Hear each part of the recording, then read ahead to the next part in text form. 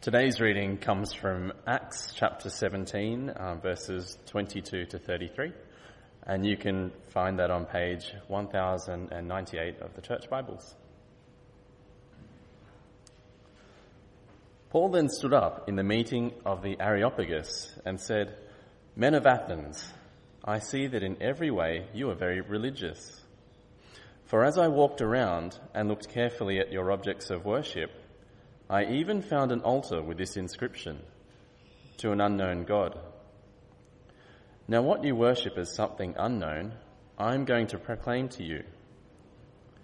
The God who made the world and everything in it is the Lord of heaven and earth and does not live in temples built by hands.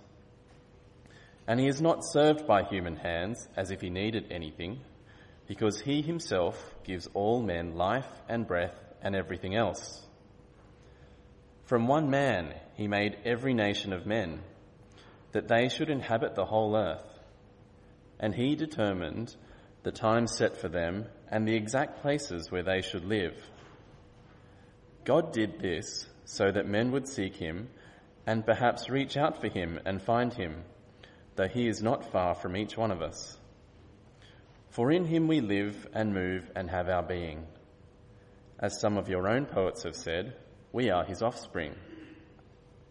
Therefore, since we are God's offspring, we should not think that the divine being is like gold or silver or stone, an image made by man's design and skill.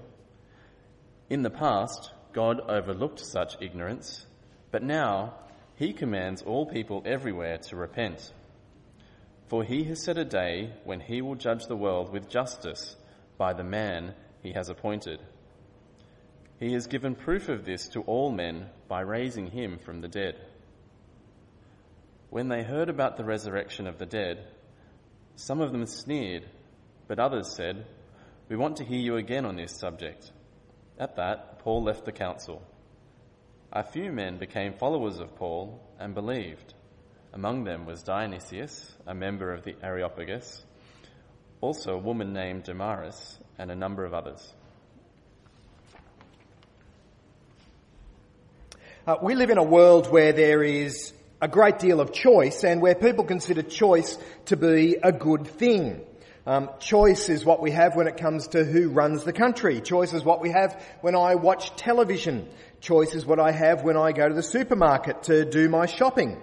Choice is clearly an important thing to us. You've only got to have a look through Woolworths to see that. I got onto the Woolworths website to just have a look at the different choices that we actually do have. Did you know that when it comes to breakfast cereals, there are 120 different varieties of breakfast cereal that I can actually buy from Woolworths? That is not including muesli or oats products. This is just the breakfast cereal section, doesn't even include the drinks. Ice creams, 74 different varieties of ice cream. This is not counting the ones with a stick in them, paddle pops or ice blocks. This is just the tubs of ice cream. 74 different varieties. 47 different types of chocolate biscuits, 132 different sorts of dog food. I didn't know that dogs were that fussy about the food that they ate. And that's not counting the dog food that's available for puppies, because there's even more when you add those ones in. Most of us love choice. It's nice to be able to have your personal preference, the thing that you want. And some people think that when it comes to faith and religion, well, it's really just a matter of choice. It's really just like breakfast cereal. You choose the one that you think is the nicest, the one that suits you the best. You go with your personal preference.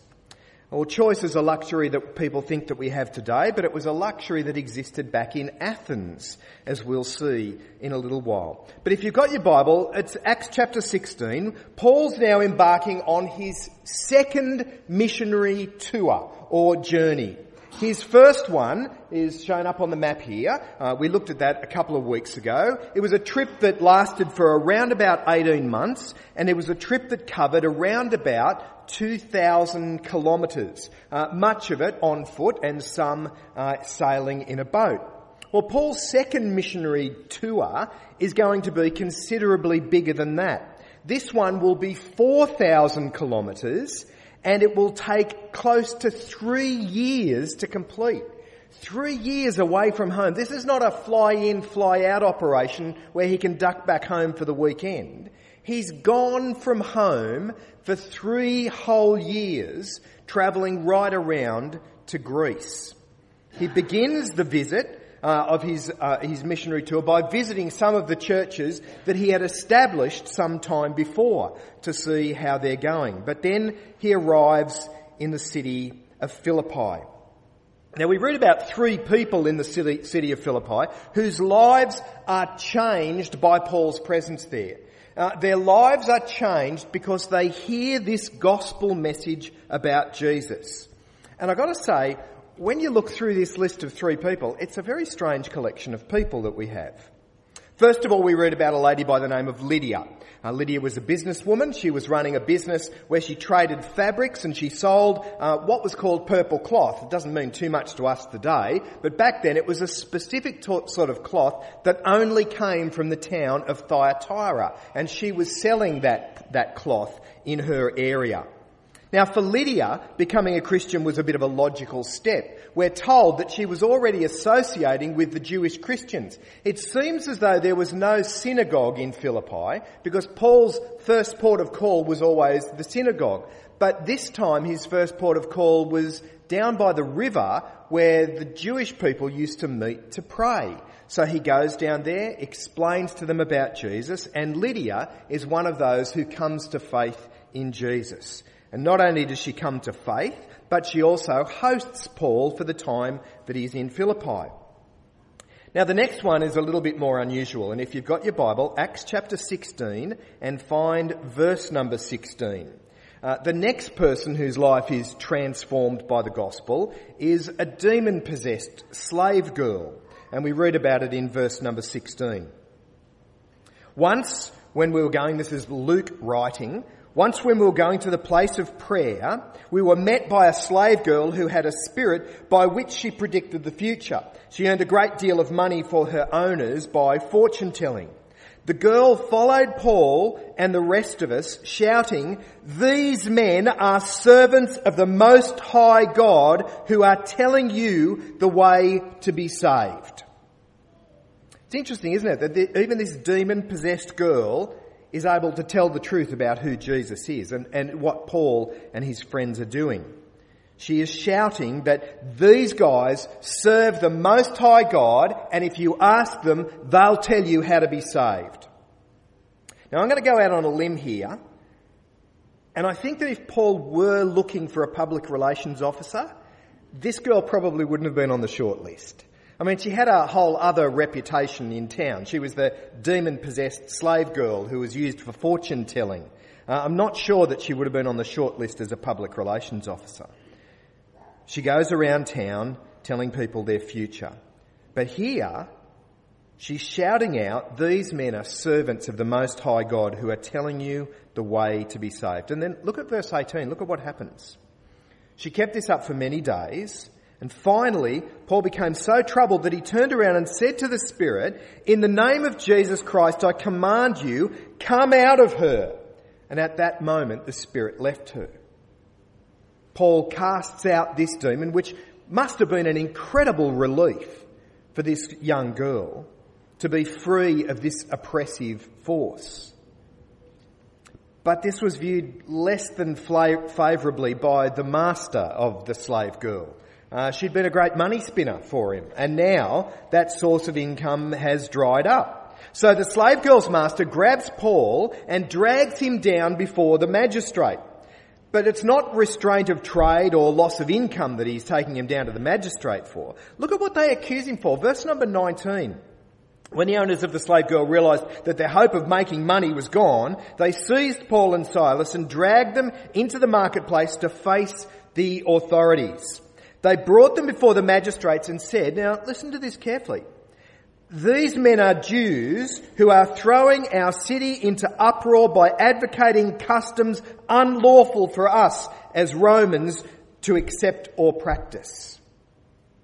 Apparently it's lawful to have a slave girl and make some money out of her telling people's fortunes, but it's somehow not right for them to talk about Jesus. Well, the magistrate makes a quick decision. Justice, or perhaps I should say injustice, was very swift back in those days. Paul and Silas are beaten immediately and then thrown into jail. And here's where we learn about the third life that was changed. We saw it in the video just a little earlier. Paul and Silas are in jail singing hymns in the middle of the night when an earthquake strikes, hits the jail, the doors fly open, their chains fall off. The jailer wakes up, seeing that the cell doors are open, naturally assumes they've all done a runner, and he knows that he will be held accountable for each of the prisoners who have escaped. The jailer is about to commit suicide when Paul calls out and reassures him, they're all still there. We haven't gone anywhere. And when the jailer saw this, when he realised all that had happened, he's only got one question. And it's there in verse 30. Verse 29 says, the jailer called for lights, rushed in and fell trembling before Paul and Silas. Then he brought them out and asked, sirs, what must I do to be saved? So the jailer becomes the third member of the church in Philippi. 3 lives changed. Businesswoman who sells cloth, a slave girl, and a jailer. That's the beginnings of the church in Philippi.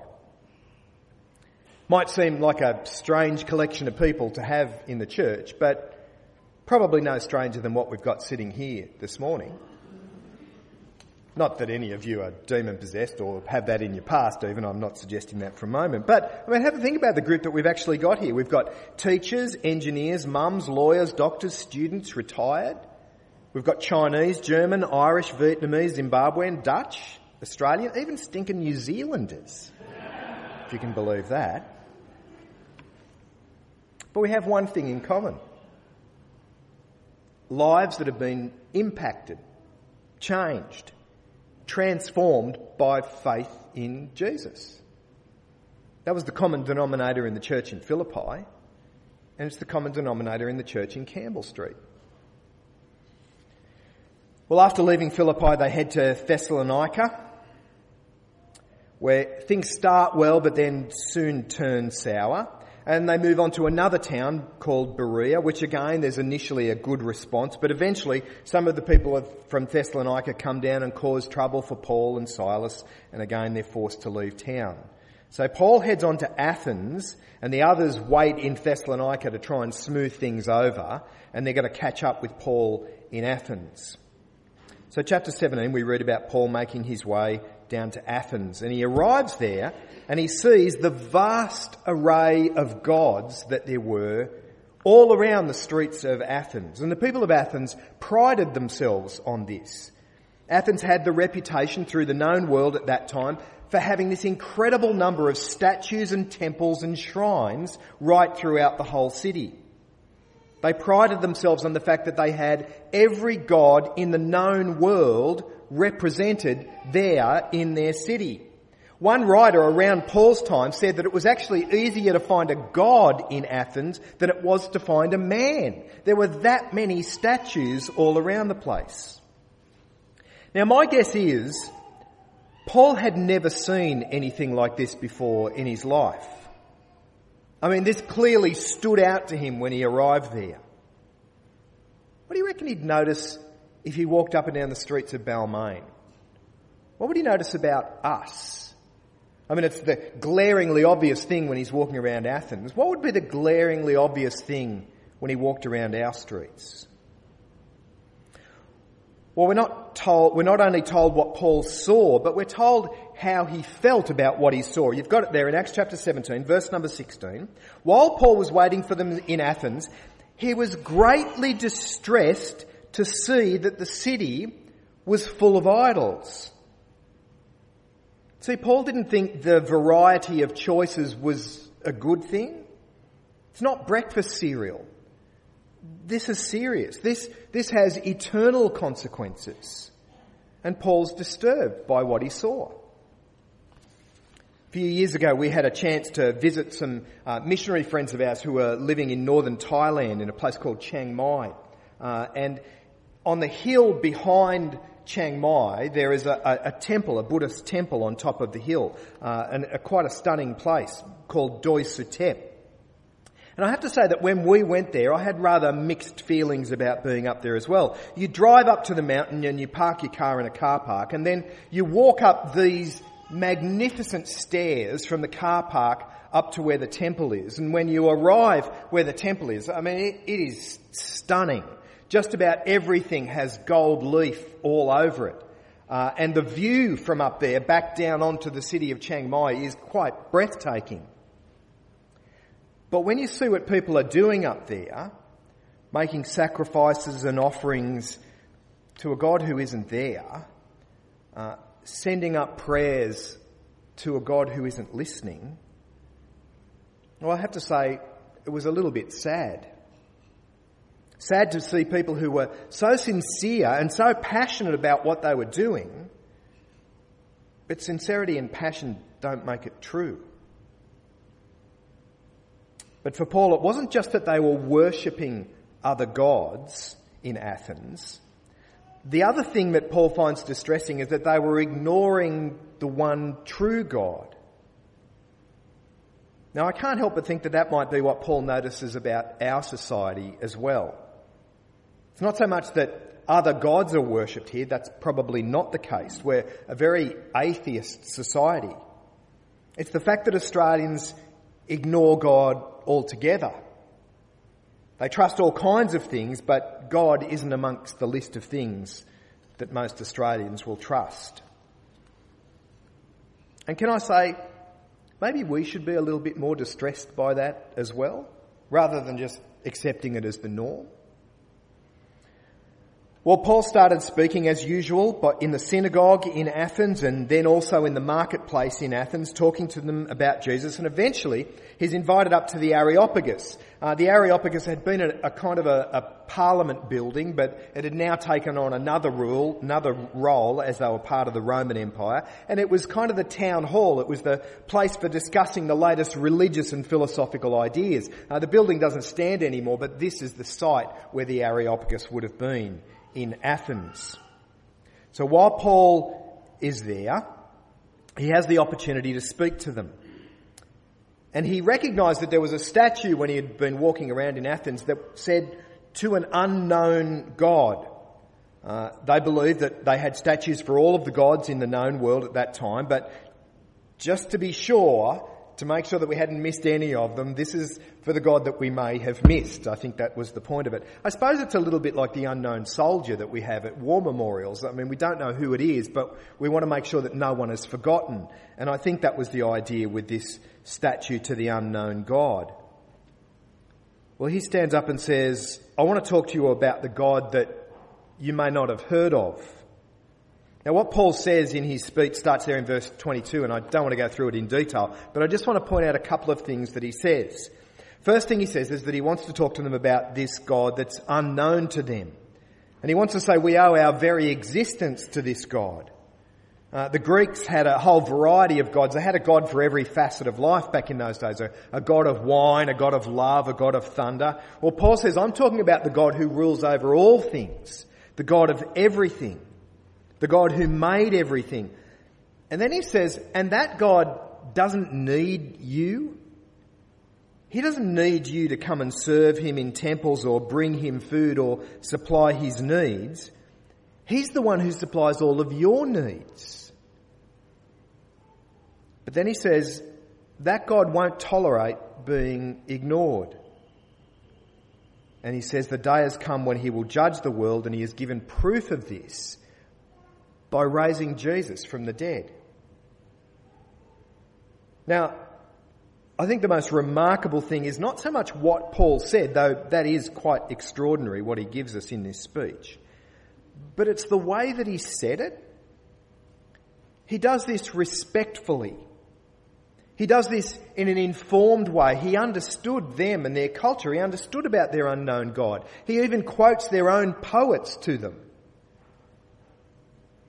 But he didn't shy away from telling them the truth.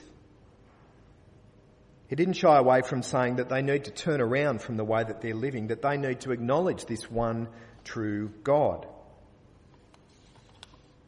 Paul's speech in Athens kind of has an almost universal quality about it, doesn't it? I mean, what he said in the Areopagus, well, we could stand up and say today. In Athens, they were a particularly God-conscious group of people. They couldn't avoid it. There were the statues all over the street. They were aware that in the world, things are under the control of a greater force, a greater power, a God. The problem was they didn't know exactly which God it was that they needed to worship. So they had their bases covered with all the gods there and even this statue to an unknown God. But I don't think we're that different today. I mean, like the Athenians, most Australians are still reasonably God-conscious people. More than half of the population will acknowledge that there is a God. There is a higher power, a force that controls things in this world. And most people in our society today are looking for some kind of meaning, some kind of understanding about where my life is heading. They're looking for the key that holds everything together. And like the Athenians, we'll settle for something less than the real thing.